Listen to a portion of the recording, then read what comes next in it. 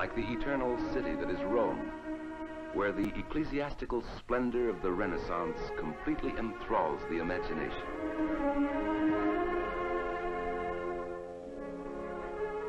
The dome of St. Peter's rises upwards like a heavenly choir.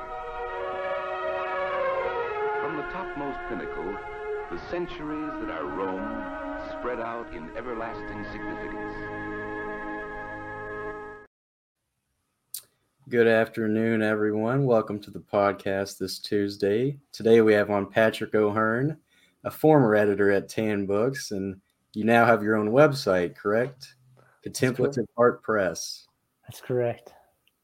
So is that it's you and a few other guys as well? It is. It's actually, I started that before I worked at Tan, and it was to get I originally self-published three books, and then, a couple of them Tan picked up in Emmaus Road Press, but I still use that. I have a book called Nursery of Heaven. It's a miscarriage book, and that's the only book I self-published right now, but I just kept the Contemplative Art Press website on there. So. Yeah, so tomorrow we're having on Mike Aquilina, and that's the guy you go to when you want to know about the fathers. But you're the guy you go to when you want to know about the saints. You've written a few books on the saints. So Courtship on the Saints is your upcoming book. And then The Parents of the Saints is the one you've already published. So can you tell us a little bit about that book? Did you learn anything interesting while writing that one? Yeah, which did you want me to talk about the parents one first? Yeah, the parents. Okay, yeah, the parents one. Yeah, so yeah, that one. I started that. I'd only been married a couple months, and then I'd just been kind of I was actually walking with my wife. We were just visiting my parents, going for a walk, and basically the idea came out of nowhere. The parents of the saints, and I wanted to be the best father I could be, and so I wanted to know how are the saints, how were they formed? And in college I'd read a book, The 7 Habits of Highly Effective People by Stephen Covey. I think everyone has to read it in business school, and one of them, the last point was, it says keep the end in mind, and that's for us is the end in mind is heaven, and so as I began to I just kind of praying on, and I was reading different saints, and everything would go back to it, point back to their parents. And I was like, so that took me about 3 years. I wrote a book, and I eventually came to I call them the 7 hallmarks, but each chapter is surrounded on those hallmarks. So I use that instead of just, a lot of the saints biographies, you pick them up, they're kind of they just give facts, and which is important, but they're kind of dry. And so I felt I focused every chapter around these hallmarks, and then I have stories. So, when the first hallmark is the sacramental life. So I don't showcase. So there's over 100 parents I focus on, but not in every hallmark. I don't go through every 100 parents. Uh-huh. I just cover a couple of them, and what did they do? Like St. Teresa's dad, he would, take his daughter for walks, to go visit the Blessed Sacrament, and just little things that have kind of helped me as a father. So, yeah. So is St. Teresa's family your favorite saint family? They are, yeah. And I think the reason is, because I spent a few years in a Benedictine monastery, and then when I discerned out, it was kind of painful for me, because I always thought hey, I thought this was my calling, Lord, and it became very clear it wasn't. And then I remember reading about Saint Zélie, Martin Teresa's mom, and she was in tears on her wedding night because she wanted to be a nun still, and her husband wanted to be a monk, and so I felt wow, these people actually have similar desires that I have. And so then I felt, and there was a lot written on them by their own daughter. So I was able to use, a lot of sources on them. Yeah. So did you have a lot of trouble finding sources for these parents? Yeah, I would say I did. And then, especially when the older you get, like John of the Cross's parents, right? His mother and father, I had to rely on a couple of articles. I mean, the key is when you're writing is to find the primary source. But, as a new author, I did try to find as much primary as I could, but I did rely on a lot of articles. And so the newer saints, there was more information on, but even now it's John Paul II's parents, there's only 1 or 2 books on them. And Yeah. recently, as they're in the process of being canonized, more people have written on them. So it's, it's like, man, I wish I had that information now. Yeah.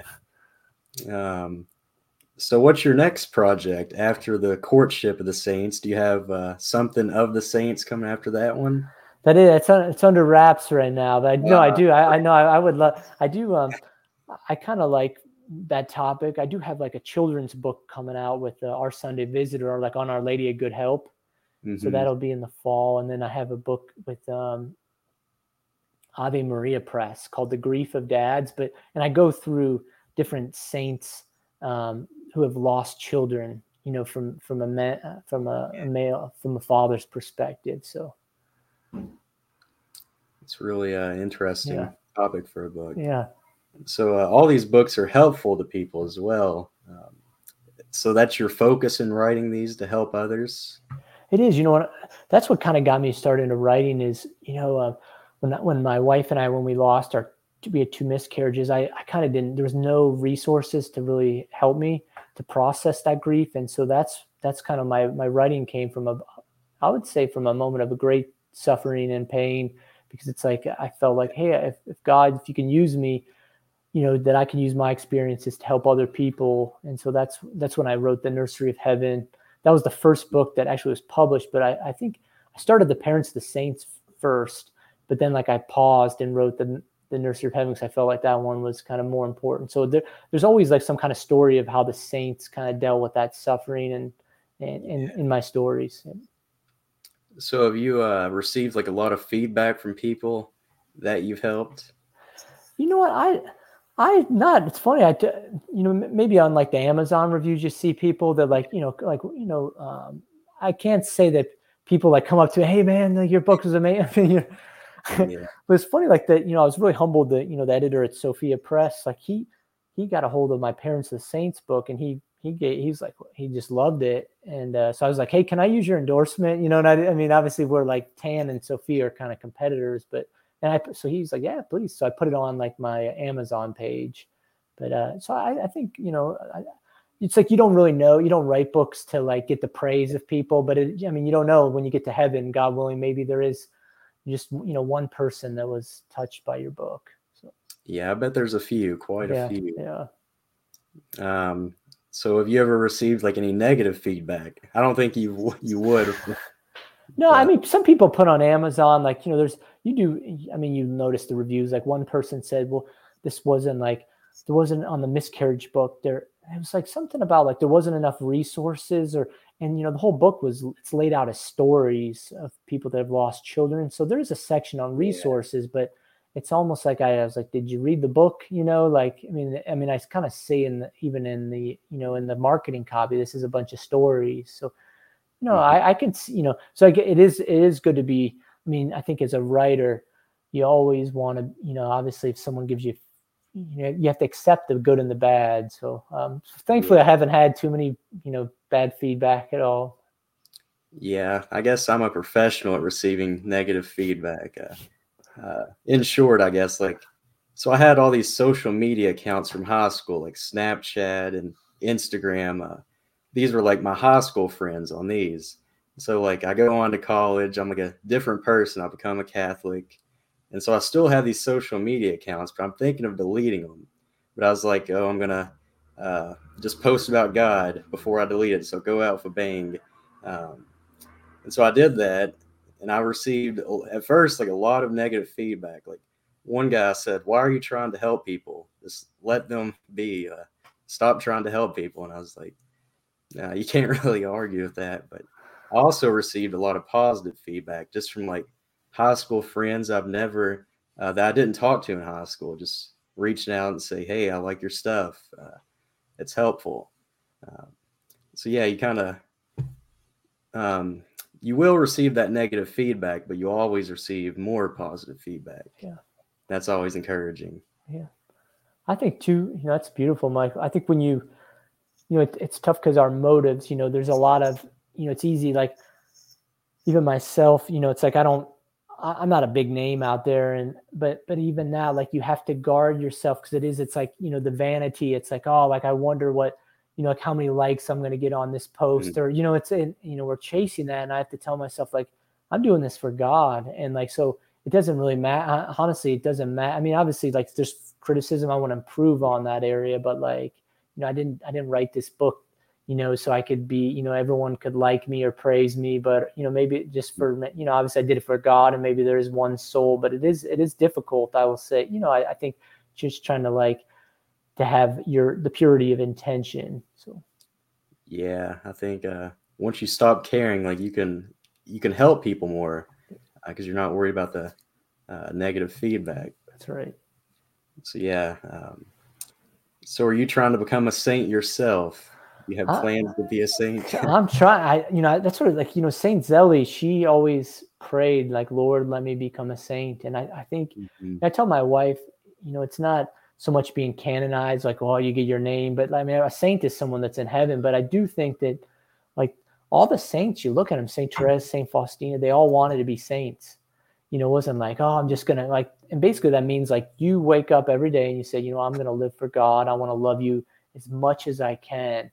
And every moment like that's like trying to do God's will. So that's what I think being a saint is. So, I definitely, I fail at it so much, but I think, I do like, that was the reason I went in the monastery in the first place, was because I just started reflecting on the shortness of life. And like, we're here so short, I mean, compared to eternity. And, but at the same time, it's not like, like God, he wants all holy vocation. So, I mean, that's not just out of fear that you go and join a monastery because you're afraid, like, but it's really like, where does God want you to be and how can I love him the best? But I do think, whatever vocation you are, like meditating on death, saying it today, Lord, like, this is my last day. Let me live it for you. Yeah, so you kind of took my next question, but I ask everyone that's came on the podcast about, I forget sometimes, but so the question is, what's your one piece of advice to anyone to become a saint? So what's like the key to becoming a saint in your opinion? Yeah. I've like tossed and turned around this is that's an amazing question. And I think, I was telling my wife this, like we all have these wounds, from maybe from our parents or we grow up. And so I think the key to being a saint is really like, just, how would I say, like falling in love with the Father, like God the Father, and saying like becoming I'd say I look at my two children, just being that humble childlike, like Saint Therese would say. So it's not like, hey, I got to go earn the Father's love and got to do all these. I mean, granted, we need to live a mortified life, but it's like, it's always being doing. But I think it's falling in love with God and being a child of God, and, and just like surrendering, trusting him even in. So I'd say it's like becoming like a child. I would say that I think is the key to being a saint. It's a really good answer. Yeah. That's the one I would give as well. So yeah, you mentioned your children. Are they big fans of the saints? Do they get that from their father? Yeah. So my one son is 7, and then my daughter's 6 months. So they're a big gap there. And but the 7-year-old, it's funny. He really likes Saint Michael a lot. And so I think it was like his name is Jude, and it was on a Halloween, like our All Saints Day party. We're gonna be like, hey, you got to be Saint Jude. We're gonna dress you up. And he got so upset. He's like, no, I want to be Saint Michael. We didn't have a Saint Michael costume. So I think it is important, your children, in terms of the name you pick them. Like it was really, I think a lot of days people are like, yeah, let's just go with the cutest name. But it's like, I invoke that saint name. Like, when we're saying after our rosary, I always try to like remember to pray to that saint for my kids. Yeah. So not many people know this, but my first name's actually Chase, but my middle name was Michael. And so it was about the time I was deciding to become Catholic, I changed it to Michael because Chase, I don't think there's a saint named Chase. So yeah, I'll be the second Saint Michael, hopefully. Hey, I was wondering, when I saw your email, I was like, is this a different person? Now I know. Okay, Michael. Yeah, does it say Chase? It does. Yeah, it says Chase on there. I need to change that. I didn't know that. you're probably not the first person to Yeah. be confused by that. So I'm going to ask you, when did you come in? I'm going to interview you now. Oh, yeah. When did you come? When did you come in the church, Mike? 4 months ago, November 22nd, 2022.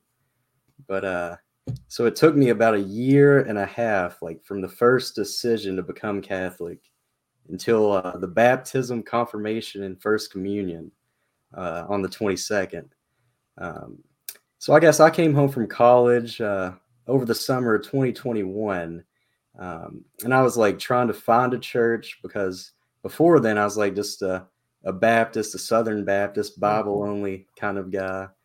But like once I actually sat down and read the entire Bible and read books like Mere Christianity by C.S. Lewis, Augustine's Confessions, I was kind of developing a deeper spirituality in college. So when I got home that summer, I was trying to find a church to go to.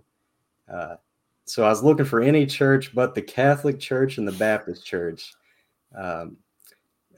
So my roommate was also Catholic, not a good Catholic, I'll say that, but he took me to Mass probably once a month throughout that college year. Mm-hmm. He only went once a month, but he brought me when he went. And I didn't enjoy it going to Mass that first year, mostly because I didn't understand it. He didn't really explain it to me. No one else really explained it to me, so I just kind of lost.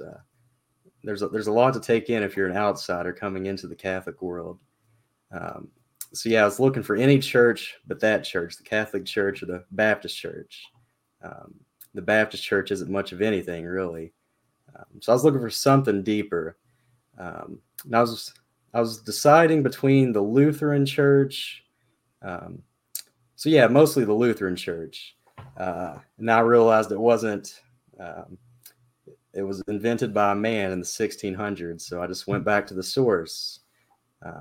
I watched a lot of Father Mike Schmitz and stuff like that. And just that's how I became Catholic, I guess. And then, so I made that decision, but then I got busy with college again. I wasn't attending Mass regularly, so it took me an entire year to come back around. By the time I decided to start going to Mass, I missed the RCIA cycle for that year. So I had to wait like an entire year, literally, until the next cycle started again. But luckily, I got through RCIA in 3 months at a new church I found. But that's the long story condensed. It's really boring. I apologize. No, I'm amazed. Like converts, I feel like yourself. You're like it's like you found this treasure, and it's like it brings so much refreshment to the church, because you get a lot of people like myself that are raised in the church, and it's like we just take for granted what we have, but like converts like yourself, it's like you're on fire. And I think that anyways, so thank you for answering the call, and to be so young. I mean, to be so young and love your faith. Like it's amazing what God is going to do with your life. So yeah, hopefully it'll last. Hopefully the fire doesn't go out. Yeah. So yeah, what is your recommendation to not let that fire go out? What would your advice be to me to keep me in the faith, going strong in the faith? Yeah, I mean, I think there's like the two pillars that Don Bosco had in his dream. I don't know if you have that famous dream. He had always dreams, and it was like a ship. It was like the church, it was going through like rocky storms, and on each pillar there's a host, like represented the Eucharist, and then there's a statue of Mary. So I always say that those two pillars, like the rosary, that I feel like when I become lukewarm in my faith, or I'm kind of like, especially when you experience like great temptations, like the minute you stop praying the rosary, they just intensify. I remember a time in college, I just stopped praying the rosary, and I was like, whoa, like it just like, the temptations got even worse. So I feel like that. And then I think just staying close to the Eucharist, like going to Mass, if you go to Mass every day, or going to make a visit, more than, once a week, I think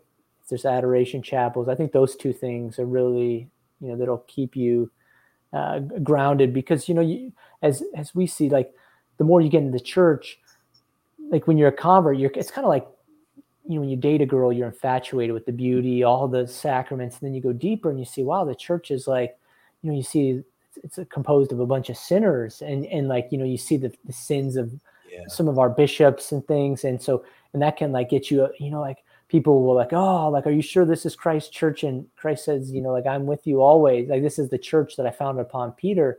And I think just being aware of that, like, the Eucharist and Mary, no matter what happens, that we see going around, and the confusion that'll keep you grounded, keeps me at least. Yeah. So not to get too deep into your personal story, but you said there was a lukewarm period when you were in college. Yeah. So I found like a common denominator with like people that have a lukewarm period when they're growing up. So they're not praying to the saints during that period. Were you praying to the saints during that? Yeah.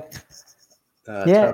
No, I mean, there was a time, I think, I remember my senior year of high school, because I went to a Catholic high school, and, even going to confession I'd probably go like, a couple times a year. That was it.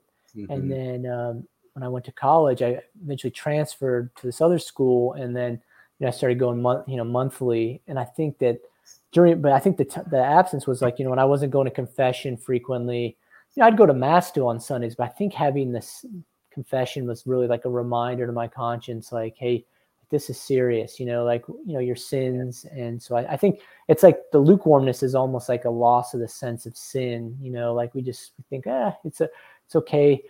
I don't have to live for God. And so I think, again, when I saw the importance of the confession, that kind of brought me back. And at the same time, you're right, like certain saints, the rosary, devotions, those during that lukewarm period, I know that, like, your prayer life, it was even just spending daily time with God in prayer. I think that's another thing I would say to keep you in the faith, is really because we become so active, especially like in our prayer, like our prayer just becomes vocal, but really, because I was listening to Father Rippinger, and he's like, you need to have at least a minimum of 15 minutes every day for meditation. That's, mm-hmm. And I think just, that's really important. I love Father Rippinger. Yeah. He's one of my favorites. Yeah. But yeah, like, so I have the morning prayer, the bedtime prayer. Then, like, when I get home from work at about 1:30 or 1 o'clock, I try to have like about a 5-minute prayer time, but it's usually just like 1 Our Father and 3 Hail Marys, and then Glory Be, and then, but just those few prayers that sets me up for like the entire day. It kind of recharges me. So I try to pray before supper as well. So at about 6 o'clock. So it's kind of like, I think I take that from the monastic lifestyle. Every couple hours I have that schedule. But yeah, that's beautiful. I know Father Rippinger, he was, because I heard him speak recently, and he was recommending, it's like, I was in the monastery, like praying the Angelus, 6, noon, and then 6 o'clock, just like having that, people like, like I try to, I got away from this when I was in the monastery. I used to I'd love to pray at the 3 o'clock hour, just go in before the Blessed Sacrament and pray the Divine Mercy Chaplet, or even just when 3 o'clock comes, just look at a crucifix and just say a quick prayer. Thank you, Lord, for dying on this hour. Mm-hmm. Just something. But these little prayers they do, because I think we forget like the presence of God, like, and just like that He's with us, or even our guardian angel, like, just like how often I neglect Him. I think that's something for me. So I think everyone experiences. It's hard to. They're unnameable, so I think that kind of gets in the way. That's right. But one thing I started doing, I don't know if you heard of this or if any of the viewers heard of it, but before I eat, I'll say the blessing, and then I'll invoke like all the saints. So I'll start at Mary and Joseph, then go to Saint Michael, my guardian angel, Saint Alphonsus, my patron saint, and then a few others like Saint Therese, Saint Francis. So I just kind of go down the list, but that's kind of that keeps me invoking the saints like throughout the day, just at lunch and supper. It's really simple. Yeah, it's a great idea. But when you get married and your wife's got the hot plate, out there, you probably don't want to invoke like 100 saints, because then the food will get cold. Sometimes my wife, because I'll invoke so many, I usually tag it on the end of the rosary, and it's funny, my wife sometimes she'll like just say pray for us at the end, because I have so many of them. But I think, Michael, one thing about the saints is, and I talked to a priest about this, is do the saints feel like bad if we don't like invoke them? Like, are they like upset with us? And here's what I think, and it just kind of occurred to me is like, the saints are like friends. They'll come in and out of your life at certain points, at certain time periods. Like when I was in the monastery, I was really close with Saint Raphael. Like he was that's what my name was in the monastery. And so I had a strong devotion to him. And then after I left, I'm kind of, how to put it, I've gotten more in touch with him recently. And but like, you can't, I guess you can have you can be friends with 100 saints, but it's kind of like in my own life. Like I don't have like a tons of friends. I don't have like 20. I have like maybe one or a couple close friends. And I feel like the same way with the saints. I probably have a handful of saints that every day I invoke, I'm really close with. And like, for instance, we can't feel guilty if like, I love, Padre Pio is a great saint. I don't have this great connection with him. And I shouldn't feel guilty about that either, because it's like, God, it's like, yeah, I can invoke him, but it's like, again, this guilt is not like, it's really not from God. I will tell you a story. I had this priest that married us, very holy Capuchin, and he was praying, and Padre Pio actually rebuked him and said, "Why aren't you invoking me?" It was like in the middle of prayer. Like he heard his voice. He's like, "Pray to, invoke me." And I do think that there's certain saints, like you're Saint Michael or, Saint Patrick. And I feel like that they want to help us in a special way. And they do. When we are neglecting them, I do feel like they'll make their presence known. They're like, because they want to help us so bad, but they're not going to help us if we don't. They'll still help us, but they'll help us even more if we call upon them. Yeah, you're exactly right. Yeah. So when you were writing your books, did you like pray to those saints to help you get their character right or get the details right? Well, I did. It's fun during Mass. Like a lot of times, it was for instance, like today's the feast of Saint Gemma, and on their feast day when I go to Mass, it would be. I don't hear anything, but I also feel this inspiration, like them telling me right about my parents. And so, like Saint Gemma, I think like on their feast day, I'd be praying to Saint Gemma, and then the thought would occur to me, why don't I research her parents? And so, sure enough, like she's in my book. Like her mom would bring her to confession. I think it was every week. And it was like they scheduled that even when her mom was sick, she would bring some, have the neighbor bring the kids to confession. So I definitely think that I felt many times there was like a priest came up to me. I told him about my ideas. Like, have you heard about St. Thomas More's dad? I was like, no. And so like it was just different inspirations would come to me through the saints and through other people. Yeah. So I wrote a fiction book. It's not published, of course, but it was about the apostles. So St. Peter was the main character. And that was really like the first saint I prayed to, St. Peter, just because I was like, help me get the details of this book right. But I don't plan on publishing that. That's a bad book. It's one of those but that's what I was going to say too is on the saints, like a lot of the stories, as I quoted Mother Angelica in there. So I talked about her, like she said that often the biographers, they sugarcoat their lives. And she's like, I wish 30 years in purgatory to anyone who sugarcoats their lives. So I think in my book, I tried to tell even where they failed as parents, and I think that's important to realize, like we put them on a pedestal and it almost makes like, oh, I'll never be a saint. But if you see like, Saint Zélie Martin, like she would complain about Lent. It's like, she'd say, I can't wait for Lent to be over. And I was like, yeah, this is a saint that understands me, because it's like, when's Lent going to be over? Yeah, those Fridays get hard after a while. Yeah. Especially when you're working with fudge, man. You're just like, you're there. I just want to. Yeah, I always try to incorporate one daily penance. So there's always free fudge samples. So sometimes I'm like, oh, that'll be my daily penance right there. Just don't eat that fudge. Yeah. That comes from Saint Alphonsus Liguori.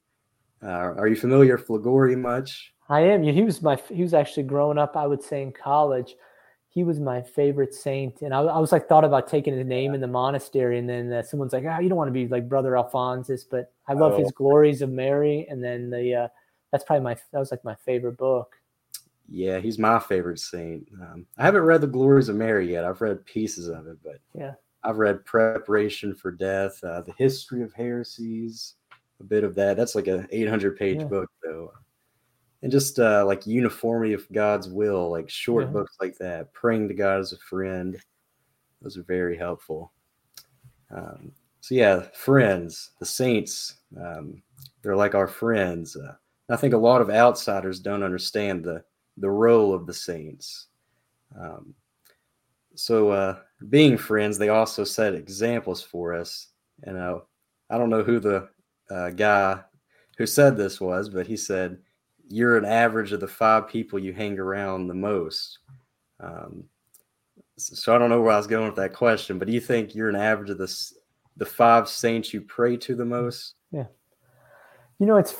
I'm not like I mean, I want to be like them. And so definitely, I feel like that the qualities, the virtues that they have, like, and I believe like even your name, like Michael, right? Or I think of Patrick, like there's a reason you have that name. I often think it's your mission is connected with that name. So like you being a warrior and like Patrick, I have to go and evangelize. Now, it doesn't mean I have the same mission, but I do think that it's like there's a reason. So I think like for me writing, it's like St. Patrick, like, he was trying to, spread the faith. And so I feel like that's kind of like I have a similar role. And I do think that there's definitely like those if anything, I came across this quote the other day. I think it was St. Gertrude said, when you ask that, instead of just asking the saint, hey, help me find my lost keys, if anything, you should pray, like, help me to have that virtue. Like Mary, if you ask Mary to give me a share of your humility, like that, I mean, I think God would, I've been praying that litany of humility prayer like the last couple of months. And I'll tell you, man, God's just like humbling me. Like, it's not even, I don't even know. Like sometimes I go to my wife, should I stop praying this? Like, it's like kind of scary what's happened, but it's been good. I mean, it's like, God is really humbling me. Like I realize I'm nothing, after I say that prayer, but I think it's like ask for like that virtue. Like, so Maria Goretti, like, but you'll be tested for that. So you go to Maria Goretti, it's like, Maria Goretti, can I have a share of your purity? And then sure enough, God's going to like, I mean, if you want that, I mean, he's going to give you a test. So I think just be ready for that. But I do think that we need to pray more for the virtues of these saints than just like asking. And it is important to ask them to help us in our daily affairs too, but just most importantly, to become virtuous.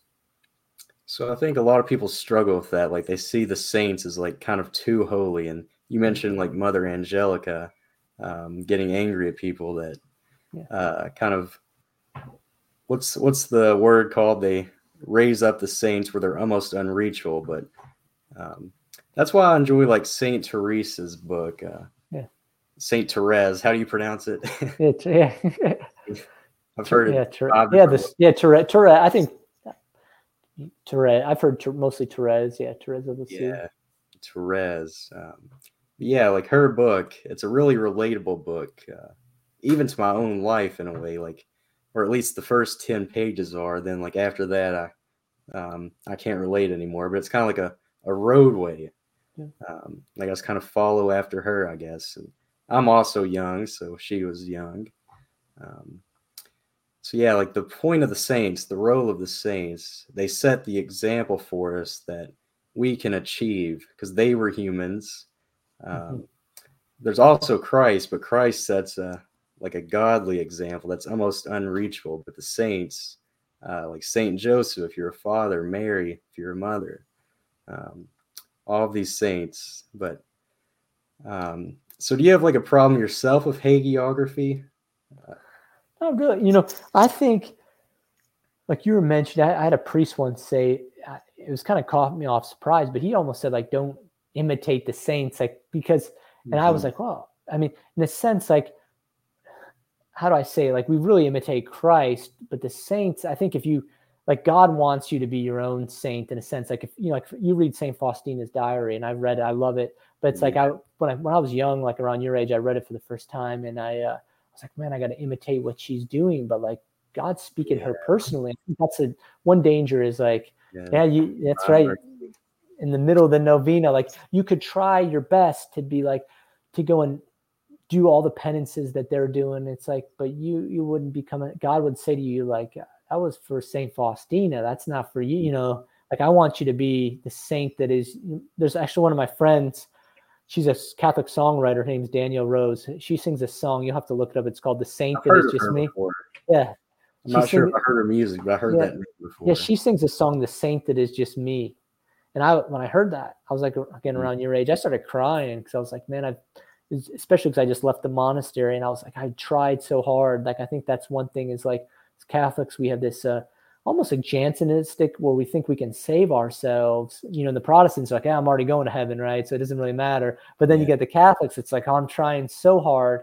And I think you got to find that balance because it's trusting in God's mercy. And again, looking to the saints, like what are some things that the saints did? But so if a saint like did all night adoration, it's like, that doesn't mean that that's like what you're supposed to do. I mean, I think it's having a good priest or spiritual director and living like, you know, it's almost like St. Therese would say that, like she used the different flowers in nature. And she's like, you know, if every flower wanted to be like, you know, the I don't know, like a rose, like it would lose the splendor of nature. And God's like, I want you to be like, I created you. I gave you this grace. I want you to be that flower that I made you to be, you know, and that's where I think that helps me.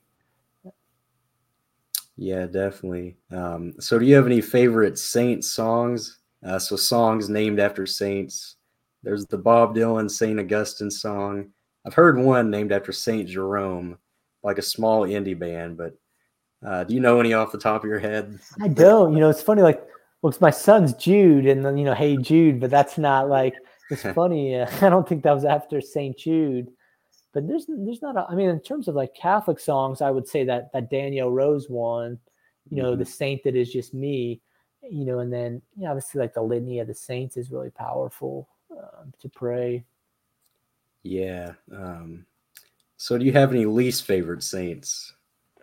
Least favorite good question to ask, but I mean, there's a lot of saints I just don't. Saints you're tired of? No, I think I kind of like to go for the ones that aren't as common, you know, just because it's like, well, everyone else invokes that saint. So like, you know, like I like Solanus Casey a lot. I'm trying to think, Maria Goretti. I'm trying to think who, obviously St. Patrick.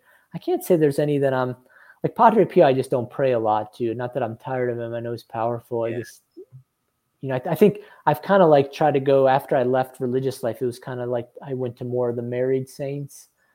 You know, I kind of had difficulty like relating to a lot of the, you know, the saints that, you know, like St. Francis of Assisi, for instance. Like I think I was discerning and once with the Franciscan Friars, the Renewal, and I love St. Francis. And then like after I didn't discern with, or St. Benedict, right? And then I just felt like, man, I'm not in that order anymore. So I don't have a connection as much with him. Mm-hmm. So I'd say I've kind of fallen out of friendship with them, you might say. Yeah. But then tonight they're going to appear to me in my dreams. And they're like, hey, man, like I saw you dissing me on Michael's show. Yeah. So yeah, do you have a favorite saint on the reverse, the flip side? Yeah, I like, well, St. Patrick is being named after him, but it's funny. Like I've read some of his stuff, but I wish there was more of his writing. So I'm not like, I'm close to him as my patron, but I would say like St. Therese's parents, Louis and Zélie Martin. Those are probably my two favorite saints. So what's the biggest lesson you take away from them, being a parent yourself? Yeah. I would say with them is like their life is messy and it's filled with suffering. You know, they lost 4 children, and you know the Zélie died she was like 45 when she died of cancer, and you know, and just the fact that they both wanted, like Zélie dreamt of solitude. She's like, oh, I can't wait to be retired so I can just. She's like, she thought about her sister who was a nun, and I think it's like so often we have this. I'm like I have a melancholic temperament, and part of it is like you have this ideal of like, this is what, you know, the ideal for me is to wake up every day and to pray for an hour, and then in the evening pray for an hour and pray, you know, it's like, but I don't have that, you know, it's like, I wish I had that time. I don't, you know, when you have a family, you'll see as, you know, God willing someday, Michael, like, it's like just trying to like be as holy as you can in the circumstances. And I think they reveal that to me. Mm-hmm. So yeah, like, I also enjoy St. Teresa's Little Way, especially after reading her book. It seems like on this podcast, every guest I talk to, we always talk about St. Therese. So yeah, what do you think is special about the younger saints? It's like, why are some of these younger people, why are they like more apt to become saints rather than, I don't know where I'm going with that, but rather than like some of these more worldly people, but like you have like Saint Therese, you mentioned Saint Maria. I can't pronounce her last name, so I'm not even going to try. But so yeah, like how does a young person become a saint? Any special ways? I think it comes down. Well, I do think parents like kind of plant those seeds early, like Saint Teresa's parents, taking her to mass, and to adoration, and then I think even her, and then Maria Goretti, like she grew up very poor, and like both of them, Maria Goretti lost her dad at a young age. So often I do think that suffering, it leads to sainthood. You look at John Paul II. I always say this, like if he was born in another country or time period, didn't experience like World War II, like his mom died when I think he was around 9 years old. I don't think he would have become a saint. So I do think that those circumstances of suffering form saints, but I do think there's obviously the parents leading the way, and then there's that desire that's implanted in their heart. They're like, I want to become a saint, and maybe, it's like Teresa of Avila when she was young. She did have some stories of the lives of the saints she would read on different martyrs, and I think that was something that like instilled the fires in her heart. So, so good books, holy example by the parents, and then ultimately like just this desire that God plants in their heart. Like they realize, I want to live for God alone. Instead of today, I think a lot of young people, there's just, there's so many competing forces for their attention. Mm-hmm. And so what's your favorite book by a saint, written by a saint?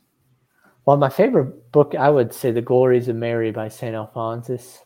Yeah. And, I have it on my shelf back there, and I'm trying to think. I'd say that's my favorite book. And I used to like. There was one book, True Spouse of the Holy Eucharist by St. Alphonsus. That one, and then that was a good one. Yeah. So how often do you read books written by the saints? Can't see the bookshelf I have here, but it's like filled with the classics of Western spirituality. Yeah. So you have tons of saints. Like some of them, like people don't even really know about. Saint Catherine of Genoa. Have you ever read like? Oh yeah, great. Yep. Yeah, you mentioned suffering earlier, so that's a prime example of suffering. I used to read it. I think now, because in my previous role as an editor, every day I'm reading saints books. So it's like after I got to a point, like after my work hours were over, it's like I couldn't read any more saints because the whole day. But I wasn't tired of it. But I do think, like I would even like I think it's important. That spiritual reading, even my time in the monastery. So it's like when you go to bed at night, just spend 10 to 15 minutes every day. It doesn't have to be at nighttime or even during the day, but I do try to, I think most of all the saints books I have read a lot, most of them, and there's still some new ones coming out, but I definitely try to, read them every day if I can.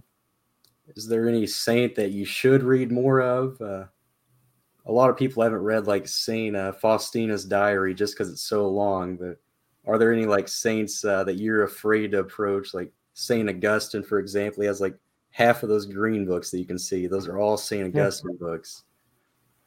It's too, it's like God kind of moves your heart and to read different saints at different times. And I've had times when I've read a book by a saint and I've read like the first chapter and I just had to put it down. It wasn't like I wasn't ready for it. And I think it's just to pray and like, the Holy Spirit, like, and that's when not everyone can have a spiritual director, but it's like, hey, is there a good book? Like, I always say like The Introduction to Vow Life by St. Francis de Sales. Like everyone's on a different journey. And I think one mistake is like to assume that like, if you read this book, man, someone else should read that one, but maybe, I don't know, maybe it won't speak to them like it did you. And so I think I would look at where you're at in your life and what books you kind of need the most. Like if you're trying to advance and like, humility, there's books on humility. It kind of depends on, what vices you're dealing with and maybe what virtues. So I think that's something to consider. Yeah. So The Introduction to the Devout Life, I've been reading that book for a year now. I'm slowly getting through it. I'll pick it up like every few months. It's actually on this table. You can't see it, but So are there like any books by saints that you find that people don't finish? Like St. Augustine's Confessions is another one. People will start that but never finish it. Um, what book comes to mind when I say that? Yeah, I'm trying to think. Well, even like the Summa Theologica, from Aquinas, like it's so vast that I've read parts of it, but I've not like I'm almost intimidated by it, to tell you the truth. And I think it's just the way it's set up. It's a beautiful thing. It's probably one of the greatest work of theology and philosophy in one. But sometimes it's like reading Baltimore Catechism. It's like it's almost like you're studying it. It's like here's the question, the answer. It's very academic, and so I would say that's one that I haven't like. I've read like commentaries on it, but I haven't. I'm kind of intimidated, honestly, by it. Like I just feel like it's kind of a lot of it's over my head. Definitely. And again, you can't. And I always say that too. It's like God is not going to ask you when you die, like, did you read this Aquinas' Summa? If anything, I think I read this mystic somewhere said that like in heaven, the saints will actually be our teachers. So like, there's just this one mystic. I think she was approved by the church, but like you will sit down, I imagine in a classroom in heaven, and St. Thomas Aquinas will teach you like firsthand what the Summa is, or John of the Cross. He'll come down and he'll be like, hey, Michael, I want to teach you about the dark night of the soul. And this is how it's going to be clear to you. And I think that gives me a lot of hope that like, I can't know everything in this life, but I think it's important to balance. Like if you are spending like 2 hours of your day just doing spiritual reading and you're not doing any meditation or any prayer, like I think it's like you're just trying to acquire knowledge. And I think the greatest saints were like the ones that were steeped in scripture. So I think for me, like I just feel like God is like every day, like meditate on scripture. And then, we do need to spend, maybe it's like an hour a week at least, like with study, but then there's daily spiritual reading. So anyways, there's whole paths, and I know spiritual directors will give you different advice. But. Yeah. So have you ever read any like Aquinas' commentaries, like Aquinas' commentary on John, for example? I did. I read some of those, and it was mostly through, I think, the Navarre biblical commentaries. I think they would put different passages in there, and then I forget the name of the commentary that Aquinas. It's called like Santa. I can't think of the name. Contra Gentiles, or something like. Yeah, that's a shorter one. That's still a big book. I think like 1,000 pages. Do you like to read those commentaries? So I'll read like his gospel commentaries. I forget what the other one is. There's only two, Matthew and then John. He didn't do the other two gospels, but he's written like commentaries on lots of the St. Paul letters, lots of the Old Testament books. And I always recommend those to people because people always go for the Summa down there. You can see the Summa down there. But people always go for that. They overlook like his simple stuff, the stuff he wrote for normal people, not those intelligent theologians. So yeah, I guess like reading books, you learn a lot. But what's the most uncommon fact that only you know that no one else knows? Like, and particularly like a fact about a saint. Yeah. Let's see. I can give one to give you a second. Yeah. So I was reading like it was actually like written in the 3rd century, I think. It was a preface to one of the books of the Bible, but actually it's the Mark, the book of Mark. So the fact is that Saint Mark has like short, stubby fingers. He actually has a nickname, Stub Finger. So I don't know where that came from, but it was passed down through tradition, I guess, to the 2nd century, and then that's Stub Fingers, Saint Mark's nickname. That's cool. I put in my book, the Parents of Saints. I tried to put some unusual, like different my research, different facts, and one was that Saint Louis Martin, like basically a couple years, Lourdes happened, like Mary appeared at Our Lady of Lourdes appeared the same year he was married, 1858. So it hadn't been approved yet, but I don't know exactly when they approved that apparition, but he went on a pilgrimage to Lourdes, and he was like taking off chunks of the rock where she appeared, and they were going to like arrest him, but they decided not to. And I thought, I was joking. I was like, he's the patron saint of like, of relic finders, because he's trying to like, I put that in my book. And his daughter picked up on that too, Saint Therese. Yeah. Um, I forget what the story was, but like in Rome, she went down into the Colosseum, like where the martyrs were, Yeah. I guess, and like touched the rocks, Yeah. even though she wasn't supposed to. So, She got it from her dad.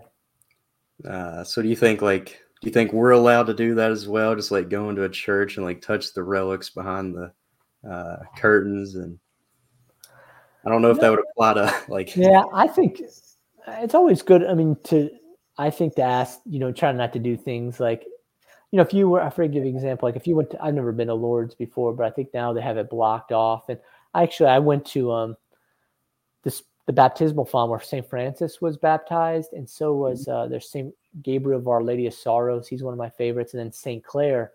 And I knew about it from a book that I read, and there's like a little gate around it, and the security guard wasn't looking, and I just put my rosary and I put it on the top of the baptismal font. I mean, it wasn't, no alarm went off, but like, Yeah. you just have to be careful. I mean, I didn't do anything wrong. I mean, but it's obviously like if there was like a relic, I wouldn't grab it, but I think like stuff like that, it's like, this is a spot where Mary appeared, and you can, you're able to, you're not going to hurt anything. Yeah, the saints have a certain boldness to them. Yeah. So like, what saint comes to mind like when you hear the word bold, like a really audacious saint? Yeah. I think, well, I would go with St. Paul, I think, based on his accounts. And then, Tan had a book, it was called I think it's called the Tale of Death and Glory with St. Sebastian. And he basically, like his martyrdom, St. Ambrose wrote on it, and, he was very bold. I think any like the martyr saints, just, like St. Lawrence, right? Turn me over. I'm done on this side. It's funny, last night I watched with my wife, we do a date night once a week, and I hadn't seen the movie Gladiator in a long time. It's one of my favorite movies, but just seeing like the guys like, hey, we're all going to die someday, and so I think just like staring death in its eyes and saying, you know what, like, I'm not afraid to die, and as we, as persecutions come our way, just say like, we're not meant for this world. And I think it's often like we try to hold on to it. So I think the saints remind us like of that reality, like, but there is a part you don't go and like St. Francis, right? You don't go and just like go to some, like a Muslim and say stuff about Muhammad just so you can get martyred, like you got to be smart about it, but like you can't be afraid. I mean, it's just like being ready. Like if you were to come in a situation and someone's like, do you believe in Jesus Christ? You're in a store and some guy just pulls out a gun, it's like it kills you. I mean, it's just like, what would you do? Like, so I think just thinking about those situations. Yeah, so you mentioned like the Roman martyrs. Do the names Saint Magnus and Saint Benosa ring a bell? I don't think those are really popular saints. Yeah. So my church, Saint Martin of Tours, they actually have the bodies of Saint Magnus and Saint Benosa just like right there beside the altar. And so they also have the altar rails. So when you're receiving communion, you just look straight ahead. There's like the skeleton. They have the palm branches. It's very cool. That's incredible. I think that'd be a great book, is like, you could do it like for yourself, just to, like find all the churches in the United States where there's like actual relics of the saints visible, and like you could, because I think in Cleveland, because my parents live in Ohio, there's a relic of, it was like Saint Barbara or something, like her skull is in the side chapel, but it's like, you go to Italy, it's everywhere. Like you'll go to every church, there's like martyr, but in the United States, there's very few churches like that. And I think they came to St. Martin's during World War I, maybe. There was some bombing going on, so Pope Leo XIII sent them over to America. But so yeah, like I'll invoke their intercession while I'm receiving communions. It's really cool. Wow. A lot of tourists come as well, I think. Maybe just to see those bodies, but they also go to mass at the same time. It's really good. I wonder if they forgot about it over in Italy. They're like, you'll get a note next week after they see the show. They're like, we want our bodies back. Yeah, some church in Italy. Yeah, do you have a favorite Pope saint? So a Pope that was a saint. Saint Pope Leo the 13th should be a saint. I'll say. No, I agree with you. I like actually Pope Saint Celestine the Fifth. You know, he was the first one to retire before Pope Benedict. Yeah, and he was in just, you know, I've read a little bit on his life, and you know, I feature his mom in my book because his mom went to all his siblings one time and says, "Which one of you is going to be a saint?" And I thought that's a great question. Like, if you ever ask your children, which one of you wants to be a saint?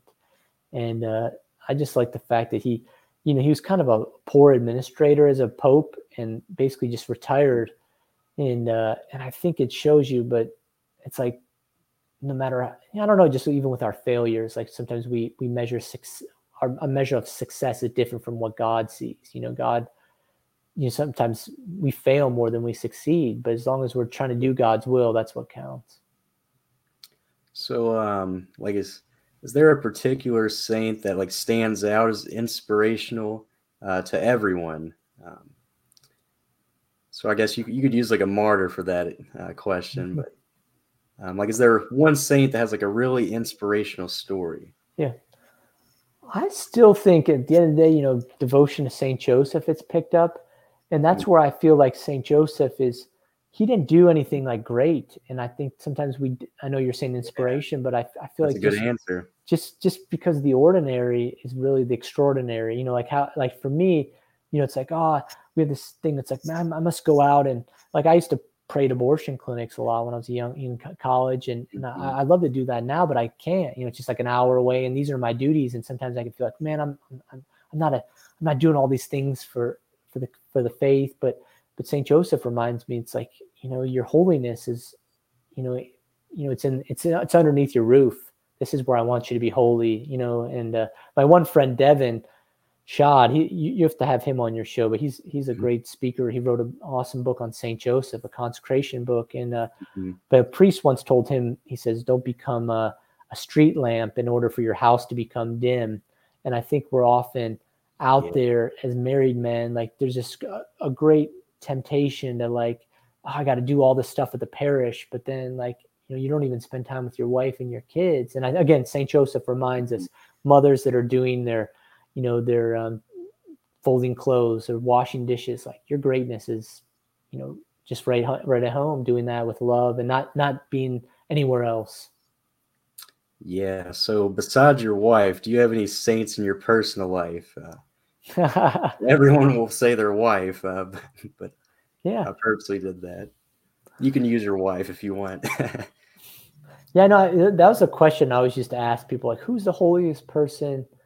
Yeah, you know, like, and I think too, like, my mom, like, I'd say like that, she's always just forgetting about herself. You know, I think she's an example for me, like, just, you know, because it's easy to, like, we don't want to focus on ourselves, on our sufferings, but like, so she's someone, and I think I've met a couple holy priests throughout my life that had just, like, all they did was care about other people. They just didn't even talk about themselves. Just, you know, they're just very holy.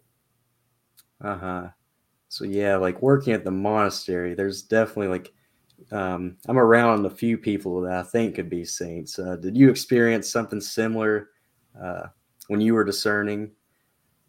Yeah, I did. Around all these wise old men. There's some younger guys too who are really serviceable. Yeah, no, because I did spend, you know, like 1 year looking at I don't know if you're familiar with the Franciscan Friars of the Renewal. They were in the Bronx, and I got to meet their founder, Father Groeschel, a couple times, and then Father Apostoli. He was the postulator for Fulton Sheen's cause, and I remember meeting Father Apostoli, and there was just kind of this glow that radiated from him, and I think this peacefulness, and I think I definitely see that.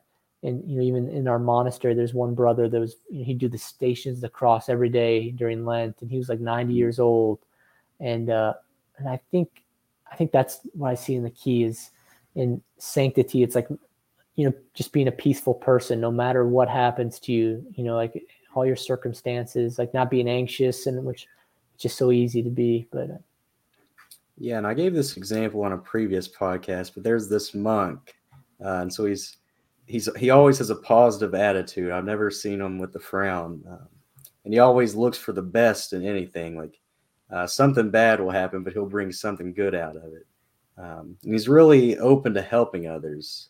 So like I'll drop an entire box of like cardboard containers all over the floor, and before I'm even like down on the ground picking them up, he's already down there picking them up for me.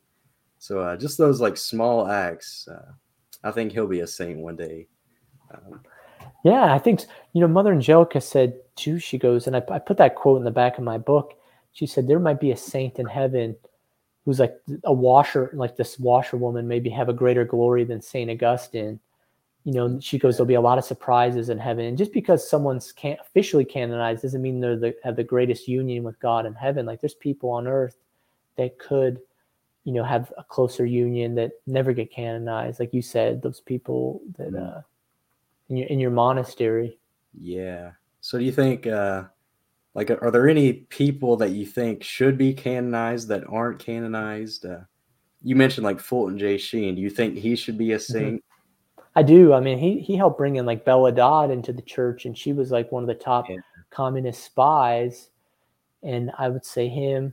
I think there's a Father John Hardin that he's a very holy guy. I think Solanus Casey, he's a blessed right now. I do think like John Paul II's parents, they'll be canonized. And, I feature them in my book. A lot of the people, like I said, a lot of the parents of the saints, like I feel like that they, another one is, for my courtship book, I got to interview St. Gianna's daughter and her father. I mean, according to her, I mean, she said he should be a saint. I mean, she didn't know her mom because she died a couple of days after, but like, I believe that her father should be a saint because here he had to raise all the kids by himself after his wife died. And so what gave you the idea for this courtship book? And I'll bring it up on the screen here. Yeah. So there it is. You can go ahead and pre-order that. Everyone that's watching that will watch this. But. Yeah, no, that one is. I've always been fascinated with like marriage stories and like how people meet their spouses, and so that. I started that like a couple of years ago, even before I worked at TAN, and I think just to give people hope, especially like young people like yourself, like how do I meet my spouse? Like, what are some examples? So that's kind of the impetus behind the book is to help, young people. And also I think I even have suggestions on the back for marriages. So people that are married, I think that we almost like, think like, hey, we have a good marriage with my wife, and I'm guilty of this too. Is like, but God wants us to have the greatest marriage. Like, and I think when you read these stories, you're gonna see like some of them like they like loved like what I want to say is there's very few couples I really think in the Catholic Church or just in the world that are like absolutely in love with each other, like Christ loves His church. That they love each other. Like you love your spouse, like I love my wife, but it's like, do I pursue her every single day of my life? Am I willing to die? Like, so like every day, do I seek to make her happy? And I can say I don't. I want to, but because of I'm sinful, I'm selfish, and you'll see, but I think that it's good to see what how these saints set the bar. So then now. Yeah, and so when does this book come out? What's the release date on it? Yeah, so it comes out on May 30th, so just next month. And then I think so the pre-order pages are up. It's on TAN's website and also available on Amazon. And so now I'm really, I think I have like 25 different saints I feature. And they're not all saints in there, but they're on the path. So John Paul II's parents, Pope Benedict's parents, I feature in there. St. Rita, there's St. Francis of Borgia. There's some well-known ones and there's some lesser-known ones. So how did you start writing this book? Did you just go on Google and like Google parents of the saints almost, or that's for your other book? But, like, how did you find out about how did you bring it all together? Well, I kind of just had been, because when I was doing the parents book, then I used some of the research from that book, and then I created a Word document. And so I was able to, like, for instance, the story I talk about how Lewis and Zélie Martin met each other. And I was able to use a quote from my own book, the parents one, and put it in that book. But I expanded upon that story. So I kind of just, once I have an idea, like, then I break each chapter is kind of broken up into like like it's one's called like biblical stories. So I have on, the story of Saint, Raphael with Tobit and Ruth in there. And then I have Ruth and Boaz, and there's a couple of biblical stories. And then I have private revelation. I have Joachim and Anne, and I have Mary and Joseph, how they met.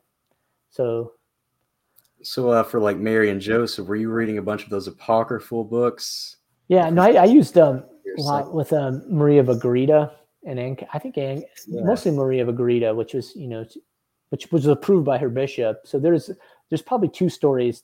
Joachim and Anne and Mary and Joseph are the only two that I use private revelation. Yeah, that's what I'm gonna have to use. So I'm writing a book about loving God, and I'm using pretty much everyone I can find. Like, they don't have to be saints either, but I'm just pulling in anybody. So yeah, where can the viewers find you? We did an hour here. Yeah, you can. I would say quick. Yeah, I'm on that Contemplative Heart Press is .com is my website there, and there's there's an email on there if you want to reach out to me. I'm not a huge into social media, but I did to enable one thing. If you want your books to sell, I always say this. I know this as an editor, like the author has to put himself out there. You can't just expect your publisher to sell your book. So, and it's sometimes I hate coming across that way. Hey, go check out my books, go get this. But if you don't, it's not going to sell as well. So our publicist recommended I have an Instagram page. So I post some of my books on there. It's just Patrick R. O'Hearn and Instagram. And then I have a LinkedIn page. Mm-hmm. You can find me on there, connect with me. And I also, I post articles on my books or whatever. So that's actually how I found you on LinkedIn, but I didn't know about the Instagram page. I'll have to go back and follow that. So you don't have a Twitter, do you? I was looking for. I don't. Yeah, I'm probably going to stay away from that. I have enough. I waste enough time as it is, so I don't want to waste any more. Yeah, I wouldn't. If you don't have to, don't download it. But it's kind of necessary for like modern writers, I guess, to get your name out there. But stay away from it if you can. So yeah, would you like to end with a prayer? Yeah. Do you have a special prayer you would like to say, or let's an Our Father or something simple? Yeah, let's do an Our Father and a Hail Mary, and we'll. All right. You want to lead it, Michael? All right. In the name of the Father and of the Son and of the Holy Spirit. Amen. Our Father, who art in heaven, hallowed be thy name. Thy kingdom come, thy will be done, on earth as it is in heaven. Give us this day our daily bread, and forgive us our trespasses, as we forgive those who trespass against us. Lead us not into temptation, but deliver us from evil. Amen. Hail Mary, full of grace, the Lord is with thee. Blessed art thou among women. Blessed is the fruit of thy womb, Jesus. Holy Mary, Mother of God, pray for us sinners, now and at the hour of our death. Amen. In the name of the Father, and of the Son, and of the Holy Spirit. Amen. All right. It was great to talk to you, Patrick. Yeah, thank you, Michael, for having me. I wish you the best and a blessed Easter season to you. Yeah, we can still say Happy Easter. We're still in the octave. So Happy Easter to everyone watching that will watch this, at least for the next month, I think it is, until Pentecost. But, all right, so we'll roll the outro.